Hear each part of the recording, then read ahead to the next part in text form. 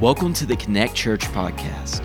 Our mission at Connect Church is to help people find and follow Jesus. For more information on who we are and how we're doing just that, visit myconnectchurch.cc. Now, let's jump into this week's message from Pastor Blaine.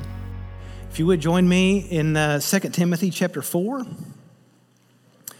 And if you put your finger there, then turn over to Luke chapter 10. 2 Timothy 4 and then Luke chapter 10. I think both of these verses or passages of Scripture kind of bear out the same thing. And what I want to talk about today is in response to clean living and kind of the basis for this entire couple-week series is just things that, don't take this offensively because it's obviously not my heart, but is things that babies need in order to do better. You know, so children need to know who their family is and find their identity. And they also need to learn how to live well. I mean, every parent's dream for their own children is that they learn how to clean themselves, right? And today we're going to talk about the importance of feeding yourself. And so specifically, we're going to talk about the Word of God. But I want to first look at 2 Timothy chapter 4. And this is something, I'm going to set the context super quick because I think the context is one of the most important things that bears the truth of what Paul is about to say here. So this was written in AD 67. We know that King Nero committed suicide early, at least by June of AD 68. We also know that Nero actually killed the Apostle Paul.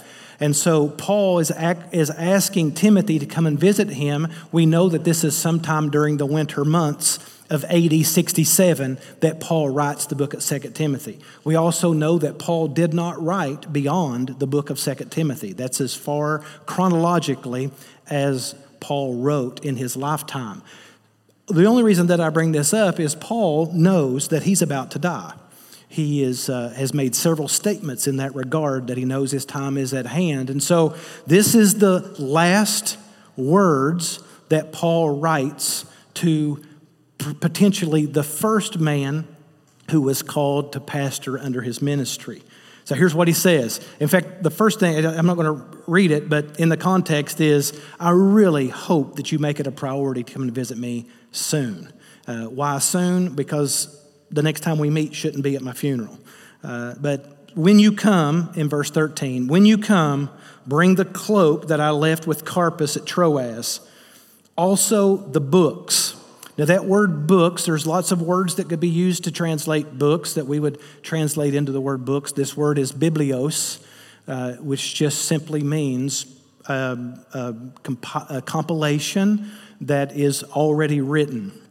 So this is what Paul is talking about. We don't know specifically what books, but we know he was an avid reader. And then he says, above all, and that word can also be translated especially, or if you forget the books, especially bring the parchments. Now that word parchments is also an interesting word. In Greek, it's the word membrane, which is where we get our word membrane. So please make sure you bring the membranes, these scrolls, the works that have been put together that are a combination of writings, but they've all been put in one place and bound together. Make sure that you bring those. And I love this because what Paul is actually saying is, I will really, in these last days of my life, I'd like for my mental faculties to stay sharp. And so make sure you bring the books. I'd like to read those books, but make sure, especially, if you don't have room for anything else, you forget the cloak. I'm freezing to death in this dungeon. Forget the cloak. Forget the books. Make sure you bring the parchments. What are the parchments? Well, we don't know with absolute certainty, but the context, I think, proves that what Paul is wanting is the scripture that had already been written. What Paul is wanting is whatever parts of the Old Testament that were in his care, that he had carefully written himself, where he had maybe been at the temple or synagogue or learned by heart or whatever. These are the things that in Paul's last moments of life, what does he want? In Paul's, of all the things that Paul, here's what most of us would ask for. I'm about to face my executioner. I'm about to meet a sharp axe. Make sure, especially the epidural, especially the morphine. And if you don't remember anything else, make sure you bring the Xanax, because I'm losing my mind up in here, okay? That's what most people, it's okay to laugh. It's all right. We can make fun of ourselves. So these are the things that most of us would say, but what Paul knew the cure for all of these things would be is to have Jesus in the room with him, is to make sure that to have the very voice and the very breath of God in this place of loneliness and isolation. Just earlier, he had said this. Just seconds ago, he said, "For I am already being poured out as a drink offering, and the time of my departure has come. I have fought the good fight. I have finished the race. I have kept the faith. Henceforth there is laid up for me a crown of righteousness, which the Lord, the righteous judge, will award me on that day, and not only to me, but also all who have loved his appearing." He knew he was about to die. He also knew that he was ready to die. But what I really want is I want to be able to read the Word of God and be fed in these moments of isolation. I want to use the Word of God to commune with Jesus. I need him here with me, and there's no better way to usher Jesus into the room than through his Word. All right, now we're going to shoot over to Luke chapter 10. During Jesus' life, Jesus would make several trips to Jerusalem and work in and around these areas. And seems to be one of his favorite families is Mary and Martha and Lazarus. And they lived in a little town called Bethany, about 2 miles outside of Jerusalem. And so anytime Jesus was close, rather than having to put up with, some recommendation from Expedia, he would just stay at an Airbnb in Bethany with his friends. I'm trying to be really funny here this morning. You're making it really hard for me, all right? Maybe I should just stop. Luke chapter 10, verse 38 is where we're going to be.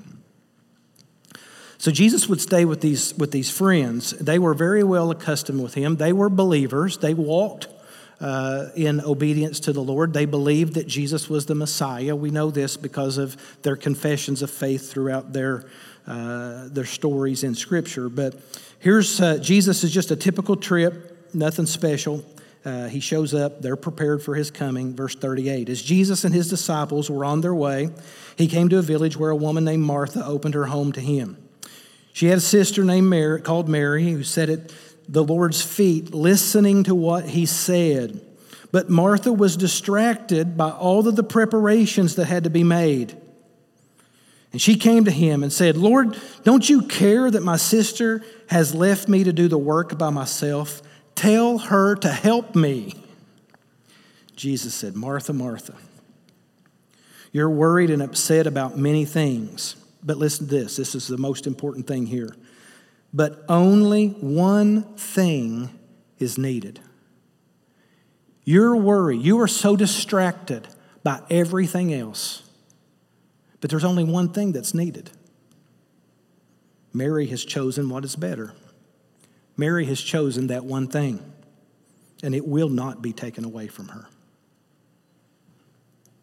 Mary is your classic task-oriented person. And there's very few people who, up until the time where Jesus would speak this, that wouldn't identify with Martha. Jesus is coming to visit, and all she can think about are the preparations. Martha is so busy, bustling from the kitchen to the dining room, that she doesn't even have time to spend with the guest. She's busy serving, but the serving has become an obligation to her. Now, I want you to hear this very closely. The serving has become an obligation, and that obligation has created anxiety, and that anxiety has created a quick temper, and that quick temper has brought her to the judgment of others, and not just Mary now, but also Jesus. Can you imagine Mary's mindset as she's working in the kitchen and thinking about all those people in the living room just sitting there? And she starts thinking about Mary, and I can't believe Mary, she should know how to help me. And then she starts thinking, Jesus isn't doing anything either. He's just sitting there talking and letting her talk. If he'd stop talking, she'd get up and come in here and help me. I know that you know what Martha is thinking, because it's exactly what every one of us thinks. I know I get busy on my task that most times people just become oblivious around me. And sometimes I'm oblivious to people and to God. I get too busy even for the Lord. And I know that some of you understand what it's like to get so busy doing good things that you forget the one thing, the most important thing, the better thing.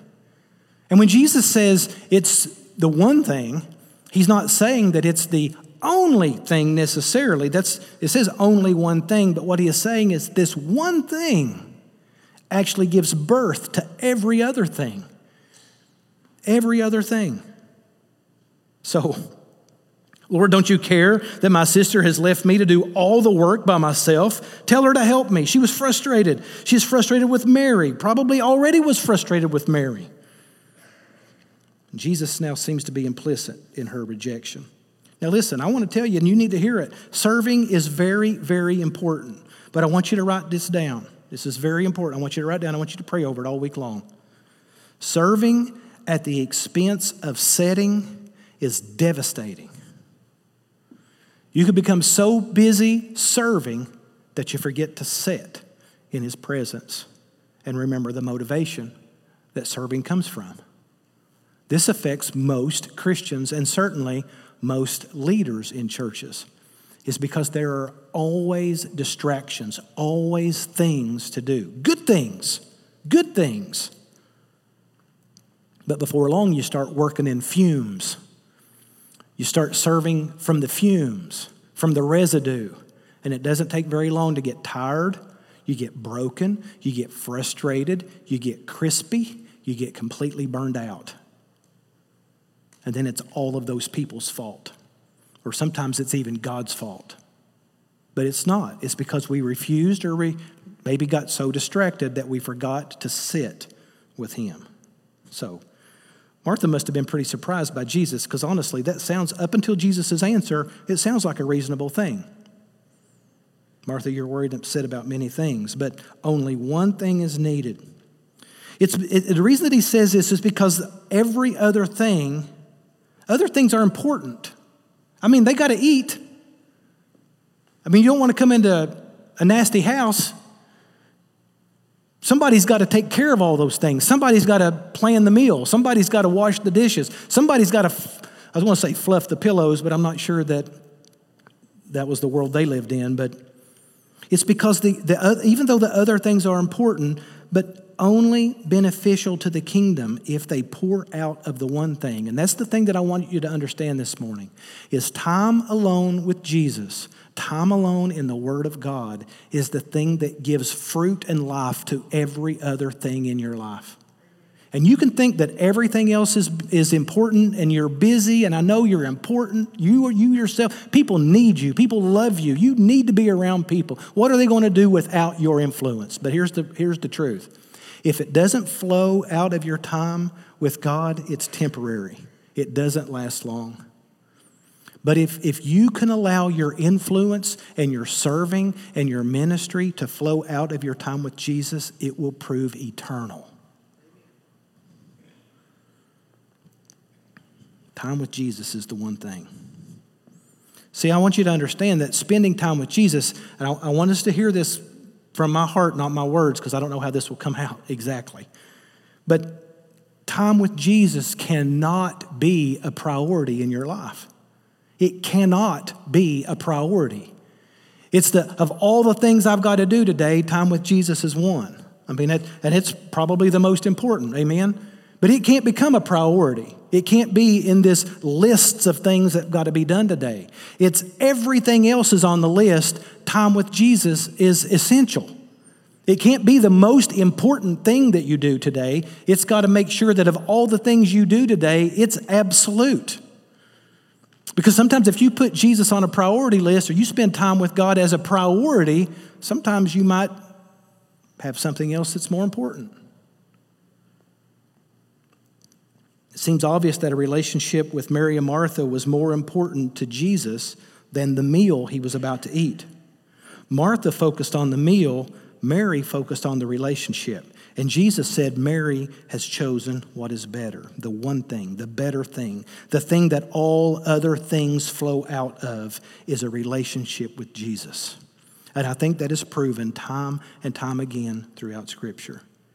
You see, you need a relationship with Jesus for every life decision to have meaning and purpose for eternity. And God has called us, now that we are alive spiritually, He has called us to live, setting our treasure in heaven, seated with Jesus in heavenly places. We're already there. We should already have the mindset of eternity. He actually has placed eternity in our hearts and created us with eternity in our hearts. So we are eternal beings and we know it. So now that our spirit is alive, we have eternal thoughts. It's not temporary. It's not today.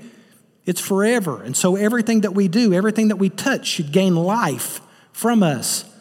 Everything that we speak to should gain life because we have His life in us. And it's reproducible. He gave us reproducible life. But if it's not flowing out of Him into us and out of us into others, it's just temporary.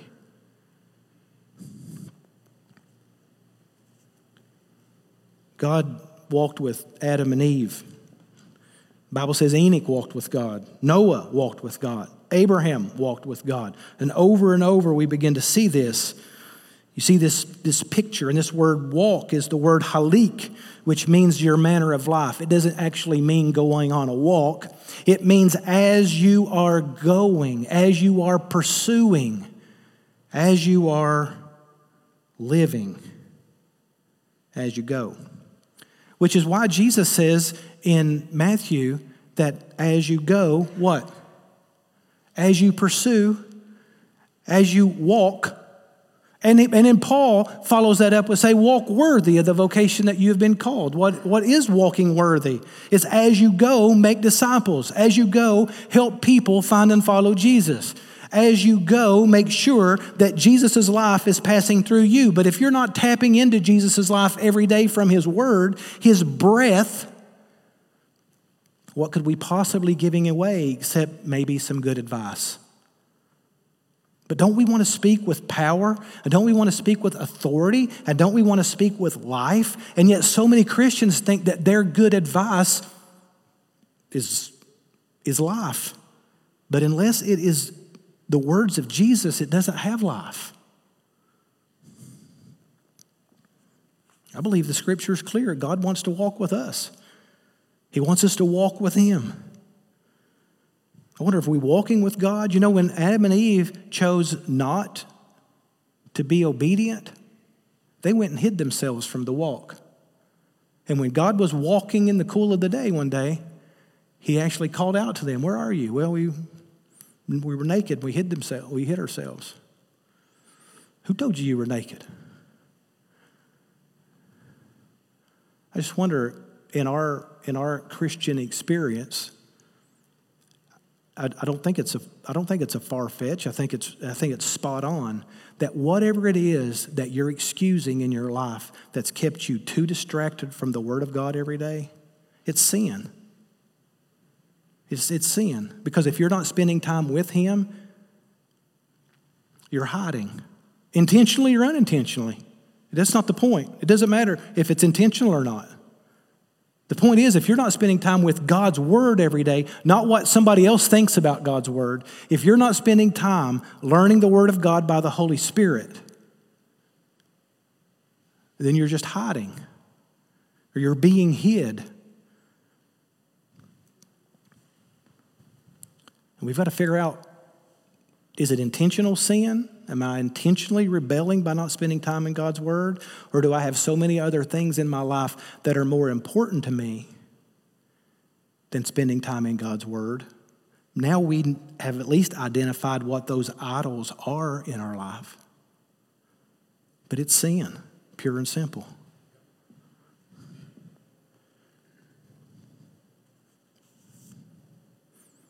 Say, I'm just busy. Well, whatever it is that's keeping you from time with Jesus is sin. And I know what some of you are thinking right now. Well, Pastor, you don't know what my day is like. So what has to go? My husband, my wife, my kids? I got to quit my job? No, that's not what I'm saying at all. Those are good things. But those things only have life if they flow out of the life of Jesus, okay? What that means is you need to look through your life and say, it ain't the relationships problem. It may be for some relationships in your life that are not necessary. Obviously, I'm not talking about our vows or our commitments. But there may be some things in your life that need to go, and they may be good things. But if they demand more of your time than spending time with Jesus, they may need to go. Or that sleep that we so desperately need, that sometimes we don't. It's just easier to tap out. Maybe some of that time we could get up a little earlier, go to bed a little later, and be able to spend time hearing the voice of Jesus.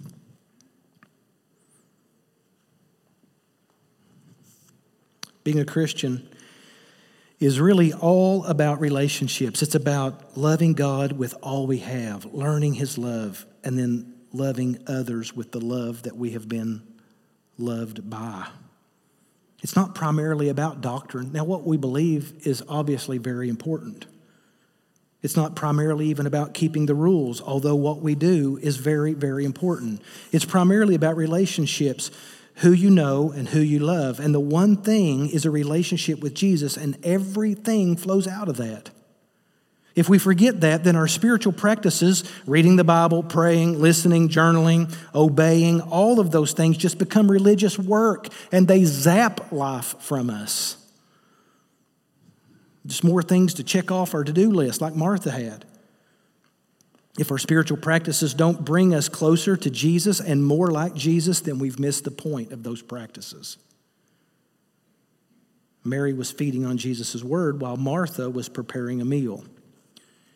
She was sitting at Jesus' feet listening to what Jesus had to say. She was feeding on Jesus' word. In Matthew chapter 4, when the devil came and tempted Jesus to turn stones into bread, what did Jesus say? It is written, man does not live by bread alone, but by every word that comes from the mouth of God. Now, what happens if you only eat once a week? I've been in ministry now for a long time, and I can tell you I have heard it more than once. People say, if they change churches, and not just from ours, but from many, why? Well, I just wasn't being fed anymore. And I know you've heard it, you've probably even thought it, and there are multiple reasons that get us to that place, right? There are some churches where there's not much feeding going on corporately. But the truth of the matter is, I want you to try this. Next time you are able to go to a restaurant and sit down, order your food, they'll bring it to you and just sit there. And when the manager comes by and checks on you and says, hey, how is everything? You can say, you know what, I'm never coming back to this restaurant again. What's wrong, sir? How can I make it right? Well, I'm just not being fed. Well, sir, we gave you a spoon and we gave you a fork and we gave you a knife and we gave you the food. Do you really want somebody to come and feed you? Sometimes church is like that. Just tell me what to believe, tell me what to think. I'll make up my decision. And here's what I would love. I would love for church better be careful how I say this. I would love for corporate worship to be an overflow of our personal time with God. Not become the thing that our personal time with God flows out of. I would love to be able to, for us to be able to come together and sharpen each other with our encouragement and our words and our accountability. I would love for the things that the church is a part of to be just as important through the week as they are on the weekends. I'd love for us to take our faith seriously and to be able to speak life rather than one to hundreds. I'd rather it be hundreds to the one. I think it's the way the New Testament is written. But one of the reasons why that we don't do that is because we're just wanting somebody to feed us. Even when it comes to,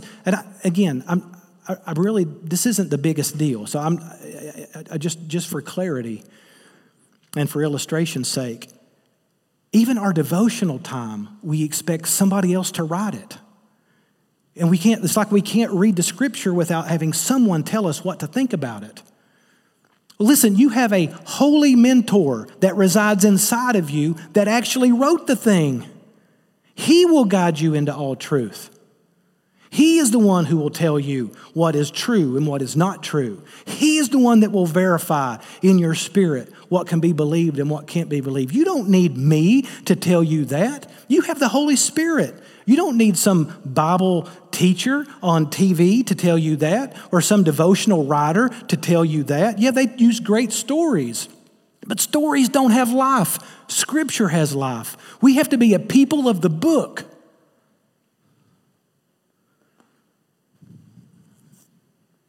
Whose responsibility is to make sure, I'm not even going to say that. That'd get me in trouble. There's a lot of places you go, if you say, you know what, I'm leaving because I'm just not being fed. They'll say, well, you know what? Feed yourself. Feed yourself. It's easy. No one else can do it for you. That's true physically. It's true spiritually.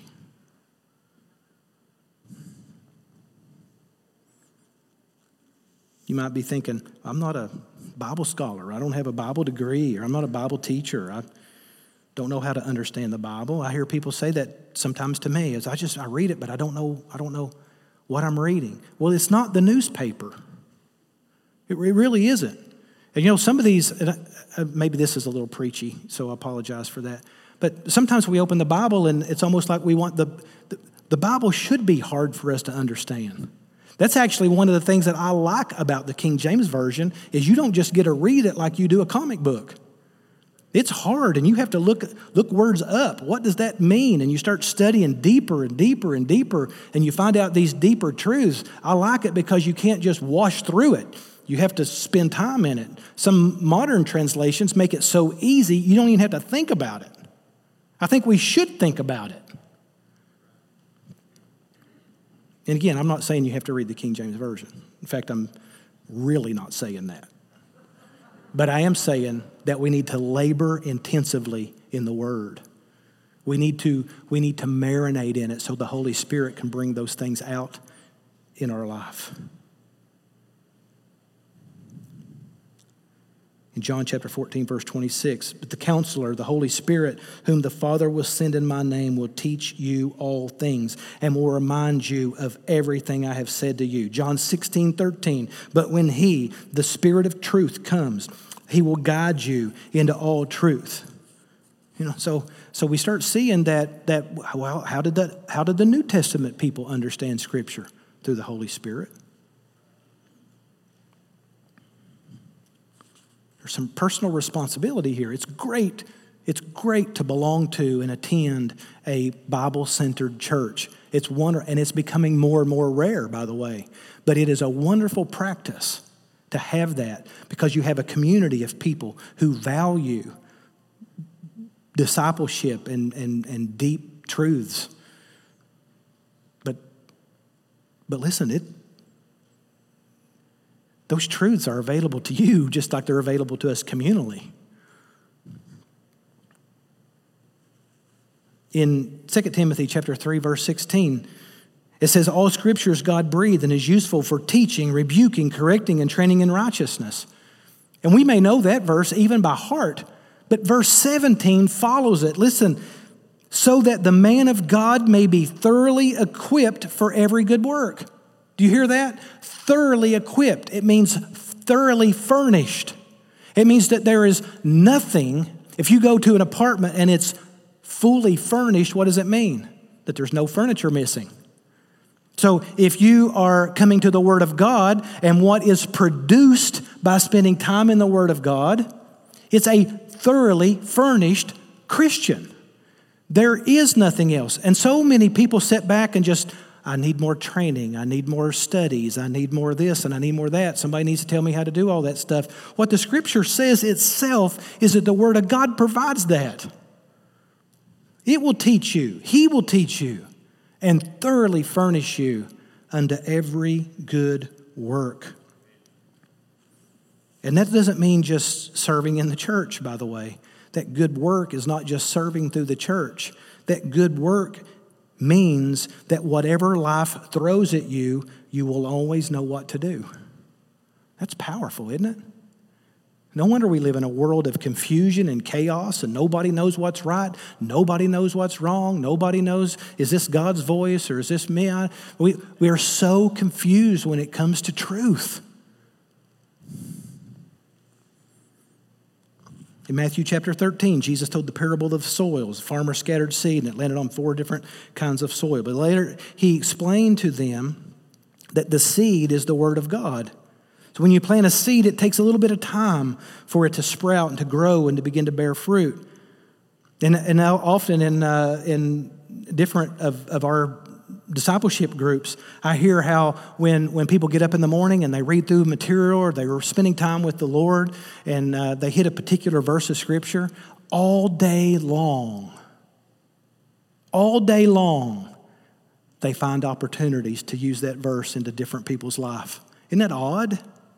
That today I just read this verse and it spoke to that very issue. That is such a coincidence. I think 2 things are at work there, maybe 3. Number 1, it's just fresh on your mind and heart, and His Word covers a multitude of things. Number 2, God brings people into our life that we can specifically speak to. Or number 3, the Holy Spirit is using an overflow of your life to speak life into people, and you're looking for opportunities to do just that. These are promises. But if we're not students of the Word personally, then our words can't matter eternally.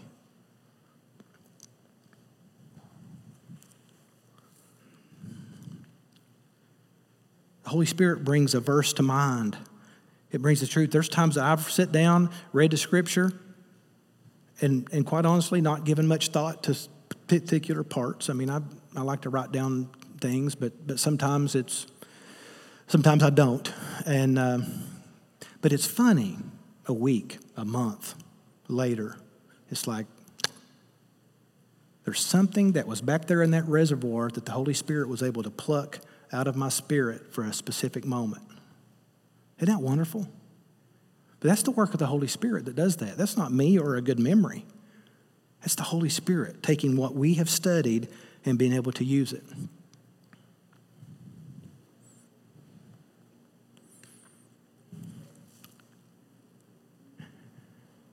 I think this is a good time to talk about accountability, because sometimes I sit with people and they'll tell me what they drew out of Scripture.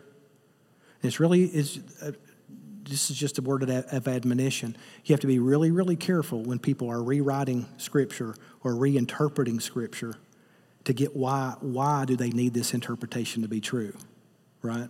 So it's almost always true. I won't say always because I don't know always, but in every case that I've dealt with, if a person says, well, the Scripture says this, well, that's not what the Scripture says. Well, yeah, but the Word means, and if you go back to the 1980, all this kind of stuff, listen, there's a reason why it needed to be translated. It's because it contradicts somebody's lifestyle, and I need it to change because I don't need that truth to be in there. So you have to be very, very careful. And sometimes your personal bias will override or outcry the ministry of the Holy Spirit. And so how can we know? How do I know if how I'm interpreting that is true?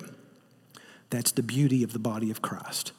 And let things be true based upon the testimony of 2 or 3 witnesses. That was the Mosaic Law, and Jesus backed that up in the New Testament. That's one of the reasons why it is so important for us to join together, not because my truth is the only truth, but it should be. It should be true. And if things I say contradict what you read from the Holy Spirit, we need to have conversations about that. But I've got the same teacher that you have. I have a little more time to spend thanks to you, so that I can be available to spend more time. But I'm not a hired professional. That's not what I do. I'm a minister of the gospel of Jesus Christ. You don't pay me for that. You pay me so that I don't have to go get another job that would keep me distracted from being able to meet the needs of the congregation. That's the benefit of being a pastor. You don't pay me to preach. In my mind, you don't pay me to preach. This is something I get to do. Now, that's just my philosophy of that. It helps me. It helps me sleep at night. You may disagree with that, but I really do feel like I'm not a hireling. I'm not an employee. I'm just someone who has different gifts. God uses me, but if you trust me as the sole source of everything you're getting, you're going to starve to death because one meal a week's not enough. And by the way, most people don't come to church every week like they used to.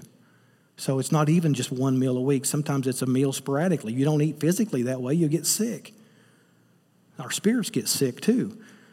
Now, you can sit in your home every day and read the scripture in the morning, but sometimes you get into your own little pocket, and the people that you start joining around yourself, they all agree on all those things. But it's good for us to be a part of a family, of an accountability group where we can come and test those things together. It's one of the reasons I love our community groups, is to be able to spend time in the Word and read the Word, talk about it as a family, and then bring the overflow of the family into other families and kind of sharpen each other. That's the reason that those things exist. We're better together. It's easy to misinterpret Scripture. And then if you interpret Scripture by Scripture, if you misinterpret one section, you're probably going to misinterpret other sections. And we need both. We need both. We need personal study and we need corporate study together. Not only does it equip you, but it also makes you fruitful. Listen to what Jesus said in John chapter 15, verse 7. If you remain in me and my words remain in you, ask whatever you wish and it'll be given to you. Now here's the caveat. We love the ask whatever you want and it'll be done for you. We love that part. But the caveat is, if you remain in me and my words remain in you, that just simply means that the desires of your heart are already the desires of his heart. So when you want what God wants, he'll give you the desires of your heart because he's accomplishing his will through you. He says, this is to my Father's glory, that you bear much fruit, showing yourselves to be my disciples. Well, how do we get the promise of verse 8? Well, the command of verse 7, remain in Jesus and his words remain in you. Now, the remaining in Jesus is pretty easy. He does that work. But the trick of Christianity is allowing his words to remain in you as you are going, as you are walking, as you are distracted, and as you are busy, as you prioritize. Chapter 15, he's the vine, we're the branches, but we must remain in him if we're going to be fruitful. That means that our life is a result of drawing off of his life, which means that things we produce should be the things that Jesus produced. You look at Jesus's, I wouldn't say most effective, because Jesus was pretty effective, but the times recorded in Scripture where we see the effectiveness of Jesus, find a time where he wasn't distracted. When the stories that are written is Jesus is on his way somewhere and somebody distracts him or somebody interrupts him, or through the busyness of having to get somewhere to the other, somebody's getting in the way, and Jesus takes time for them and has a specific word for them directly from the Word of God.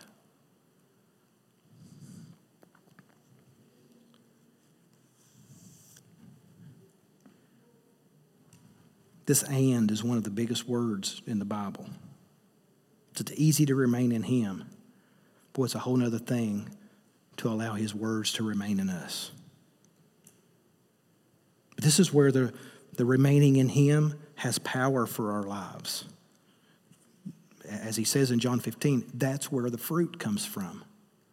That's where the fruit comes from. Sometimes we think as Christians, we just make a decision to follow Jesus and then we just have to hold on, brace ourselves to death. But we're called to produce. We're called to produce. So is your life producing? What he says very clearly is if his words are remaining in you, your life is going to produce fruit. And then he tells us later what the fruit is. The fruit of the Spirit is love, joy, peace, patience, kindness, goodness, gentleness, faithfulness, self-control. These are the things that the Holy Spirit produces in us. We don't produce them. He produces them in us, through us. And then equipping others to produce them as well by our example. But if you go back to what Jesus says in John 15, it's our obedience to the word, to the words of Jesus, that makes our hearts the soil that cultivates the Spirit's fruit. The Spirit can't produce that in you if the soil's not right. And the soil's not right, that's not the Spirit's fault. That's your obedience fault. your time with Jesus responsibility. John chapter 10, verses 4 and 5, it says, this is another benefit of the Word of God, and I think very appropriate to our lives today, this very day. Who would have dreamed, by the way, this is an anniversary. This is a year ago today was the last time that we were together corporately before whatever this last year was. Who would have thought a year ago we would have experienced what we've experienced in the last? Who knows what a year may bring? What a year it has been and continues to be. But I know it's been a year of confusion. It's been a year of chaos, a year of decision making, a year of separation, a year of anxiety, a year of fear, a year of definitely frustration and problems, a year of new habits, a year of growth, and a year of decay. So it's important for us to be in the Word of God, because when we are in the Word of God, we're able to recognize His voice instead of those voices that circulate and circle in our head, the voices of others, whom I want to take my cues from. Jesus said this, when He has brought out all His own, He goes on ahead of them, and His sheep follow Him because they know His voice. But they will never follow a stranger. In fact, they will run away from Him because they do not recognize the stranger's voice. Wouldn't it be wonderful to be able to differentiate between God's voice and every other voice? Man, what a blessing that would be. To be able to know when you sense something, is that me or is that God? In John chapter 10, verse 27, Jesus said, my sheep listen. That word listen doesn't just mean hear, it means hear with obedience. My sheep listen to my voice, I know them, and they follow me. You see, Mary had an advantage that we don't have. She saw a flesh and blood Jesus sitting in the living room. Physically there. She could sit at His feet, ask Him questions, listen to the answers. And we don't have a physical voice to hear. And, that we may say that makes it hard. But the truth of the matter is, Jesus had to be in the living room for Mary to hear that voice. For us, that voice follows us everywhere we go. We can always hear the voice of Jesus because He's in us. But how do I recognize His voice? Spending time in His Word. Just like for those of you who are married, learning the voice of your spouse. The more you hear it. Listen, there's not a person in here, well, maybe a few, but there's very few people in here that if you heard 1,000 voices, you could pick out your spouse if you were blindfolded. How? Well, you've had thousands of conversations. Up until the days of caller ID, if my spouse called me, I know her voice. She didn't have to say, hey, this is Donetta. Duh. I know your voice and I follow your words, dear. I'm just kidding. See, that's why I should never get off script. And she's not in here. That makes it worse. Listen, she's not in here. If you know what I mean, okay? What happens in the gym stays in the gym. That's what I'm saying. I remember, hear the voice of Jesus. The result of that voice will be to the glory of the Father. Because that was always Jesus' voice. That everything I did, everything I said was the glory of the Father. So one of the cues that we can take is that when we hear this, you should think this, or you should do this, one of the cues should be, who does this bring glory to? Does this bring glory to me? Does this bring glory to mine? What am I going to gain from this? When you're asking those questions to filter, is it God's voice or not, you're probably going to get a little bit confused. But here is the truth. Here's the issue, all right? When you are able to say, I can see how this is to the kingdom's benefit. I see how I can use this to glorify the Father. Now you're on target. But I'm telling you, if you don't spend time with Jesus, that's not your first thoughts.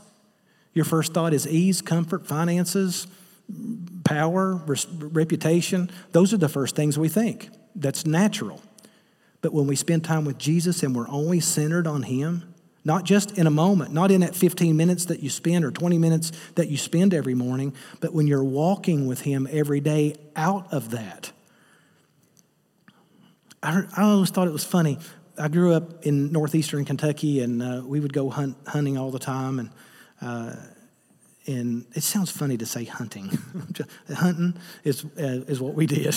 And but these coon dogs would go out. We go out at night and stay all night most nights. But they'd go off. And again, I was just a little kid. But you'd hear these dogs barking way off in the distance, up some holler somewhere. And you could, barely hear them. Sometimes the grown men would go, listen. And then they'd say different things. I won't say all of them, but they would say certain things and they would call their dog's name. They say, oh, that's Osadie. How in the world can you tell that is your dog? Every dog sounds exactly the same at middle of the night when they are 3 miles away treeing a coon. I can't tell the difference. Although I will tell you, there was one time, this guy, he had a dog tree, a possum. And listen, that's a cardinal sin of a coon dog. And so he trees this possum, and this guy, he goes over to that dog.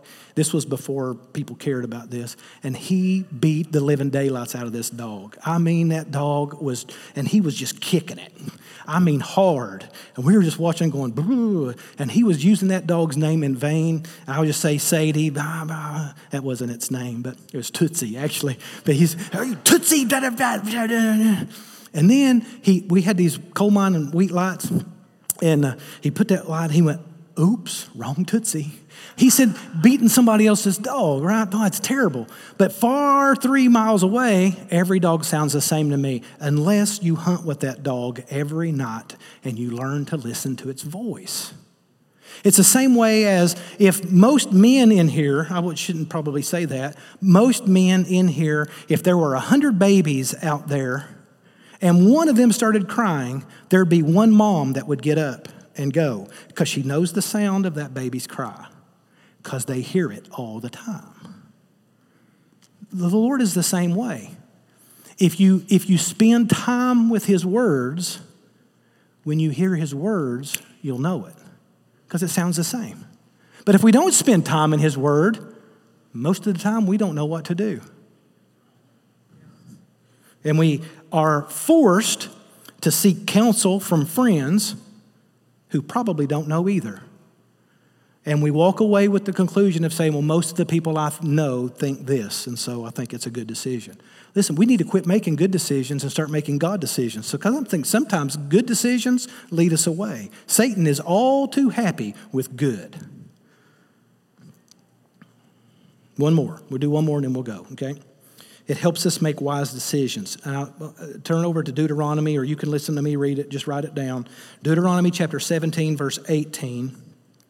It says, when he takes the throne of his kingdom, this is a newly inaugurated king. When he takes the throne of his kingdom, he is to write for himself on a scroll a copy of this law, taken from that of the priests who are the Levites. And it is to be with him. He is to read it all the days of his life, so that he may learn to revere the Lord his God and follow carefully all the words of this law and these decrees, and not consider himself better than his brothers.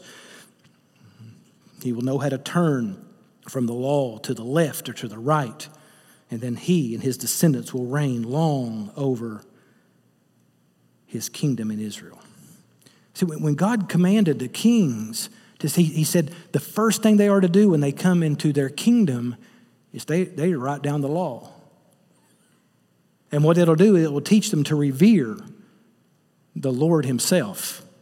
It will also, they'll be careful to follow all of God's laws, read it to obey it.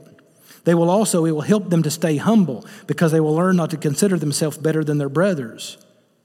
And it will also help them to make good decisions so they know how to stay on track and know whether to turn from the left or to the right. So where do we find wisdom to make good decisions? The scripture says you don't have it because you don't ask for it. Where do we find wisdom? We find it in the Word of God. Everybody would say that. But here's the problem. We have an issue. We start thumbing through it. What does the Bible say about? What does the Bible say about? Instead of it just, I've been in the Bible. I've heard His Word. I've spent time with it. Here's what God has said in His Word. I don't have to start studying it or Googling it. Listen, if you're not in the practice of spending time in the Word, Google it. But don't depend on Google to resource you. The Holy Spirit, the Word of God does that. Then a little math. I want to give you a little bit of math, okay? This is just based on averages, national averages. By the time an 8-year-old graduates from high school, statistically, they will have watched 23,043 hours of screen time. That does not include schoolwork. 23 hours and 43 minutes. No, 23,043 hours of screen time. If at the same period of time from 8 to 18, you faithfully attend church at least 2 hours a week, that comes to a grand sum total of 1,900 hours of just church. So the amount of screen time compared to the number of hours of church time, 12 times more influential in a person's day. Isn't that crazy? And we wonder why our kids are confused. Am I saying cut screen time, or am I saying we should add more hours in the church? I'm not saying that, but what I am saying is we need to stop neglecting the Word of God in our daily lives. We probably need to figure out how to turn the screen off some, or at least make sure that screen is a godly influence and not just a good influence, to make sure that our kids are being, and I would say that most adults aren't far from that same number.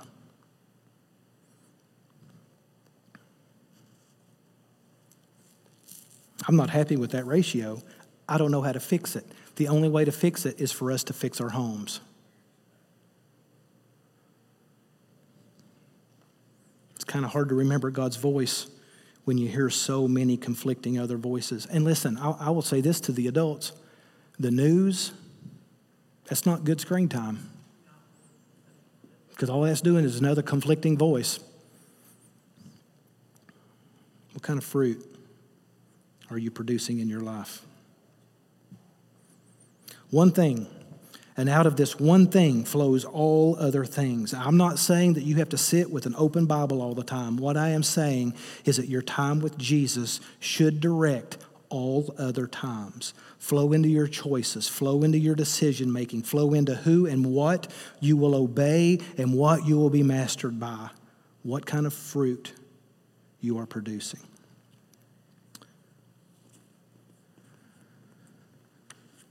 So I guess the admonition would be we've got to figure out how to not find time. We need to figure out how to make time. Because we all have the same amount of time. And I will tell you, you always find the time to do the things you want to do. That's just true. You will always have time to do the things you want to do. You will always find an ability to go where you want to go. And I feel like we are so far away from that there may not. So I think maybe we need to just start with obeying it and letting it turn into a part of our daily life.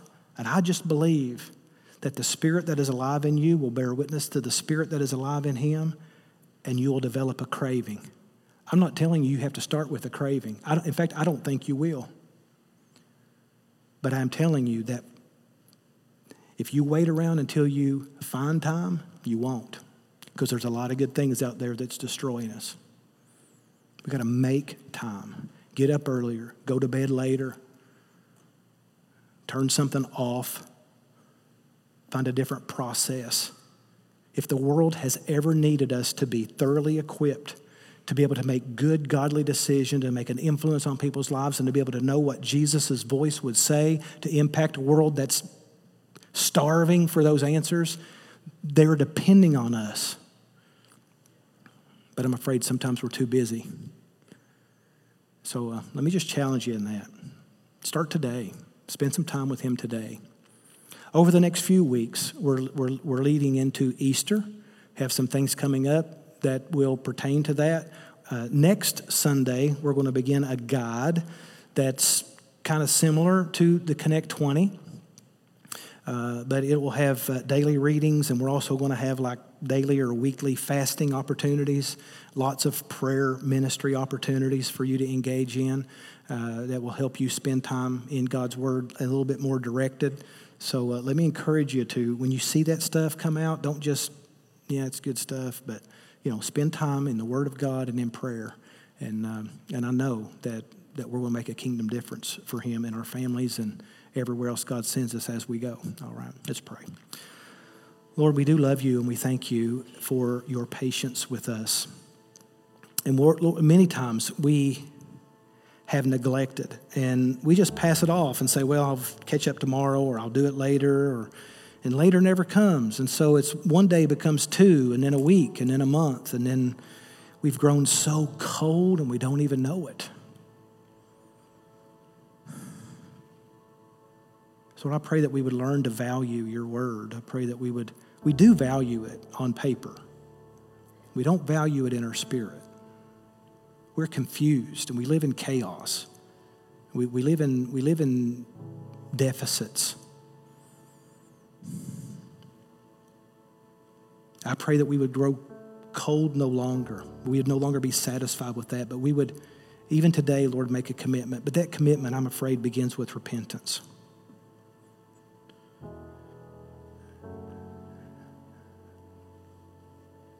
So this morning, Lord, I pray that your Spirit, in a powerful, unmistakable way, would break our hearts for the sin that we've allowed in our life that have caused us to break fellowship with your truth and your word. The busyness of our very important lives have gotten in the way of your life. So, Lord, I pray that you would break us of that. I know that it's on us. I know there are decisions that we have to be able to make. And so today, Lord, as we repent and as we ask you to forgive us, I pray that you would receive a commitment that we will spend time with you. Thank you, Lord, for continuing to pursue us. Thank you for continuing to come into the garden, even though you know where we are.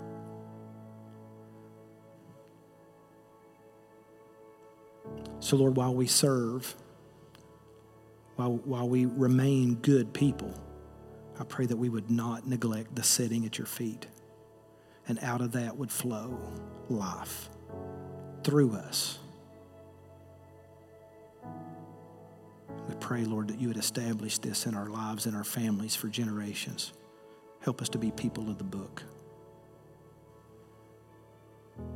In Jesus' name we pray. Amen. If you need help finding or taking your next step, send us a message at hello@myconnectchurch.cc.